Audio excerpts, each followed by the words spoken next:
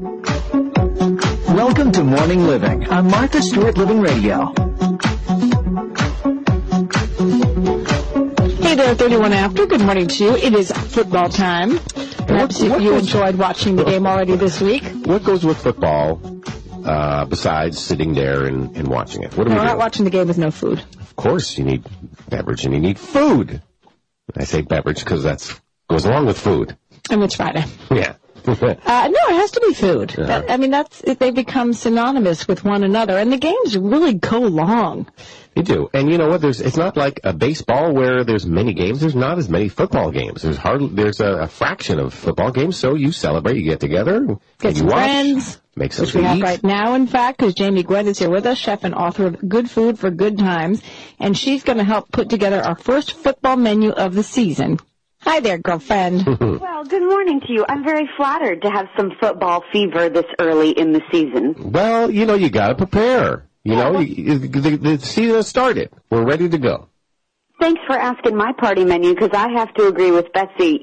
I love football, but the reason that we watch is so that we can have a party, so that armchair quarterbacks can, hold a bread bowl filled with hearty, hot goodness with one hand and a spoon with the other and still cheer. Hey, there's a big question for you, because you are a transplant. I was just going to ask that. Who do you For vote? whom do you root? Yeah. Well, New York or Los Angeles? It's hard, you see, because I'm very loyal to SoCal. You know that. I mean, I'm a California girl, but I'm more loyal to my mother, so I root New York. It goes back to Mom, of course. Doesn't your mother help you, almost every day? So I would be loyal to that. Mm-hmm. Oh, and yes, I am. Yes, we have the privilege of working together, and we love to throw parties together. And when it comes to football time, I put a piece of AstroTurf down in place of a tablecloth. I love that. Super fun, and when you're done, you just roll it up and throw it away. And you can find it at, the hardware store or the big giant stores today, very simply. You could always roll out your ping pong table, or you could lay down green felt or your favorite tablecloth that simulates the football scene of, maybe your color theme or otherwise, and then use white tape as the yard lines to simulate a field. And now everybody's in the spirit, right? Because they're all just talking about the decorations. Oh, yeah. Then if the game gets to be, not so exciting. You could make up a game. You could on your talk own. And eat. And eat is mostly what we're interested in doing. I mean, it is. That's, we've come up with an entire culture of football-friendly foods, and they have to do with things that maybe you can make in advance and also things that, are easy to eat.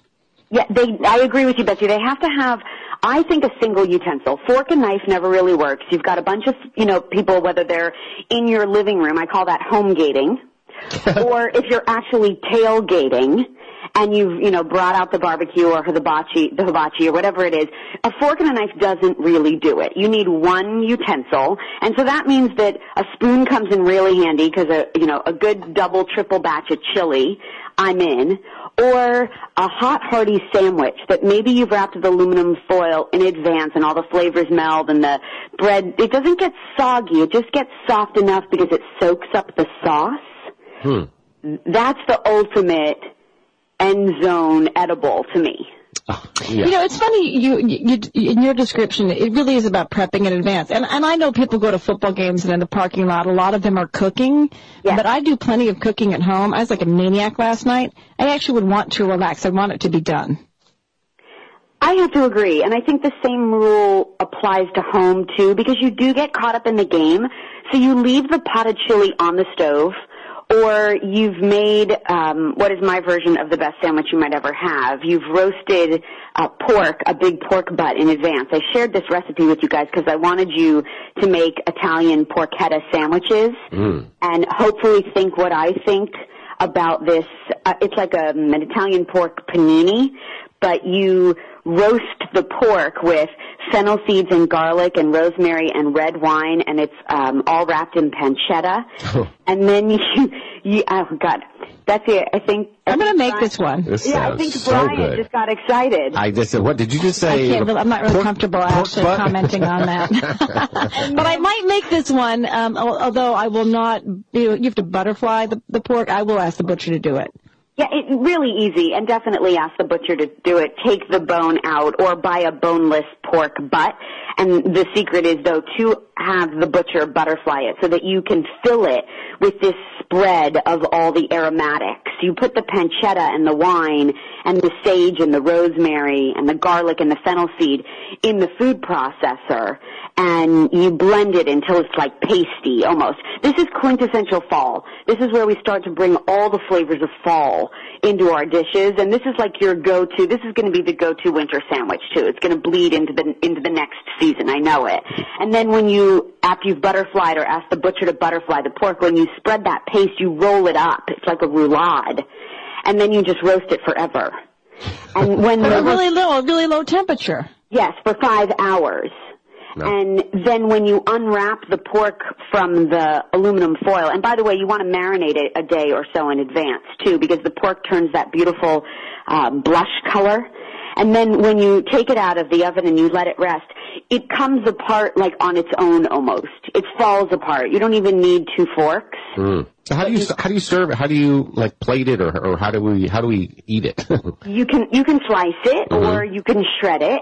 And I toast some warm rolls. I like to butter them and then toast them. And I put the pork in. And I mean, you could be very indulgent and put out sort of a taco bar of sorts, or a sandwich bar with pepperoncini and maybe some arugula or a green, or whatever you'd like to. I was thinking of a little cheese, a little queso sandwich. Oh, nice! I like that idea. I totally stole it from City Field. Oh, where Pat LaFrida has his steak stand. What kind of cheese is it? They use a Monterey Jack cheese on their steak sandwich. But you can use any mild cheese, or I guess you could even go something less mild if you wanted to, like.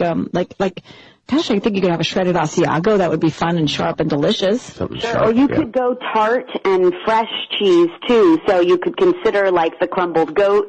If you wanted to go big or go home, you could do crumbled blue and add a really big pungency here. I love blue cheese and pork together. It's a unique combination. And then I always put crunchy fried onions on top of the sandwich, because you need that sweet caramelization to offset that acidity that the wine adds to the rich pork. Oh, and then you just take a big bite over and over. I was going to say, Brian's asking how do you eat that, with a shovel? I know. I might just shovel it in. Well, these are great, because this is like, you can make this now and perfect it, and then, if you don't make it right the first time, which some of us don't, then by, the next month when it's maybe snowing or, I don't think you can get this wrong, though. I don't think you can, because you can't, because it's wrapped in, it's going to steam in its own juices. Yeah. And there's no way that you can do this wrong. It's sort of like braising in a foil packet. And Brian, I have to agree, this is foolproof. And the way that you can, I love your idea of perfecting it per se, but the way that you can master it and make it your own is to adjust the aromatics. I mean, you could change up the seasonings. You could add different, whether it be fennel seed, you could put in coriander if you wanted. You could change the flavor profile of it, but the process of sort of braising in a foil packet doesn't change. Yeah. And it's going to make this gorgeous, inexpensive, rich cut of meat just even more delicious. Could you add a little heat? Butt. I mean, how bad could it be? I know. You don't even eat that. But could you add like a little heat? Could you add a little chili pepper or something? Or is that not going to be good together, a good combination? Yeah, I think you definitely could add some heat. I would add it to the paste that you spread the middle of the pork with, so that it infuses in, and maybe it's in the form of cayenne. Or I probably would like to add the heat when you eat the sandwich. So some sort of chili underneath that cheese, but on top of the pork. Right. I like your style. Maybe pickled. Oh. I'm big on pickles. Me too. I love them. All right, we got to get a couple more out of you. We need one version of your chili real quick, and also like a dip or a spread, because it's football. Of course, it's essential. Definitely, and I agree with you both, because dips are necessary for... It's a requirement. You might as well not watch the game if you don't have one. So I shared 3 dip recipes with John, and I think he's posting them. I have a hot crab dip. Oh, one of my favorites. Dip. Yes. Oh, really? Okay, and a quick queso dip. But since Brian loves the crab dip, should we talk that one? Yes, because it brings me back to the party dip that they used to know and love in the 80s. That's exactly where I know what you're talking about. Right, so everything great that I make I stole from my mother. Well, so this is like crab rangoon, but not in the wrapper.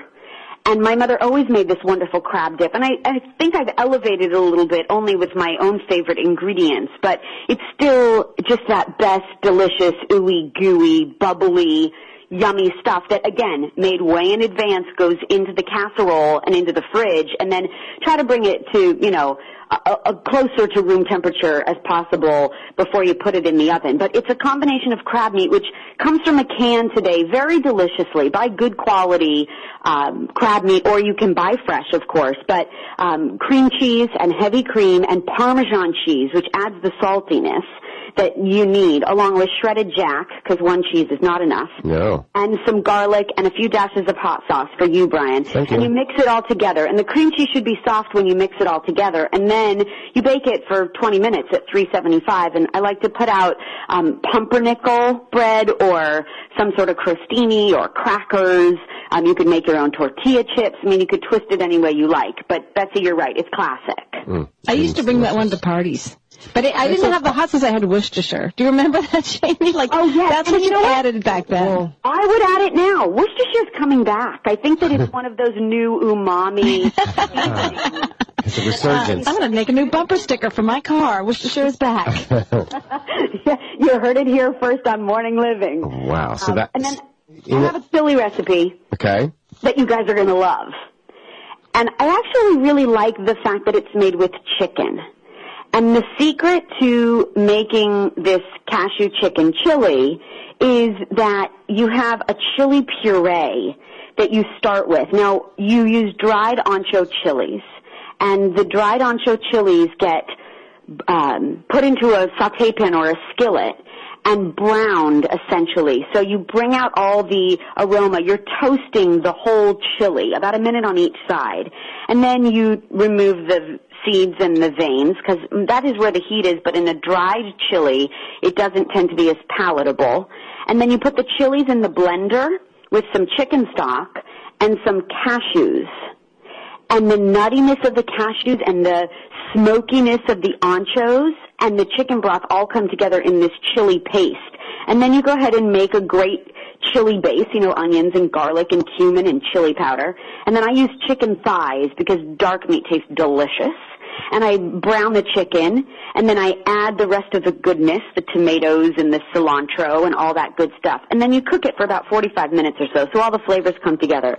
And then the chicken shreds off the bone so simply, just like the pork butt.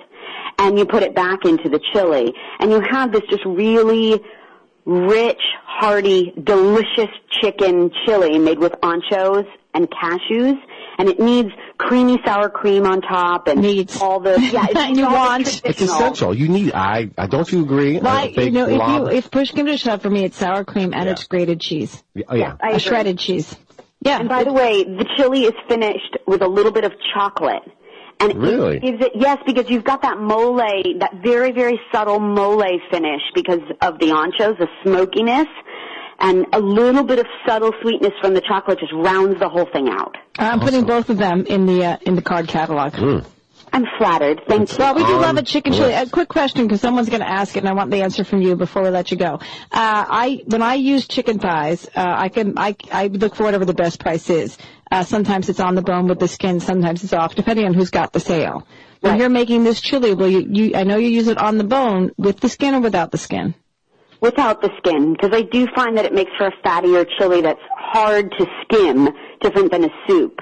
So do look for skinless thighs, and if you can't find them with a bone, which bones just add flavor, then do it boneless. The chicken's going to cook as beautifully, and because there's this rich, delicious sauce, essentially, the chili itself, it's not going to dry out. It's going to stay just juicy and easily shreddable, bone in or boneless. But definitely, Betsy, I agree with you. I look for skin off, and I think it's... Or you just pull it off. I mean, you don't pay extra for someone else to take the skin off your chicken. It's ridiculous. Oh, I agree with that. No, buy it with, take the skin off, essentially. Buy it with the skin on, because it's significantly less expensive. There you go. Jamie Gwen, how can people find you online? I know you are. Thank you. ChefJamie.com. Lots of delicious inspiration there, and thanks for including me in your morning. May the best team win, West Coast or East Coast, okay, guys? That's right. See, some people go north-south, but Jamie, you covered both coasts. Yeah. Jamie Gwen's a chef and author of Good Food for Good Times, and she's a friend of ours, and we love having her on the show with us. You have a great day, my love. Thank you. The same to you both. Good game this weekend. Mm-hmm.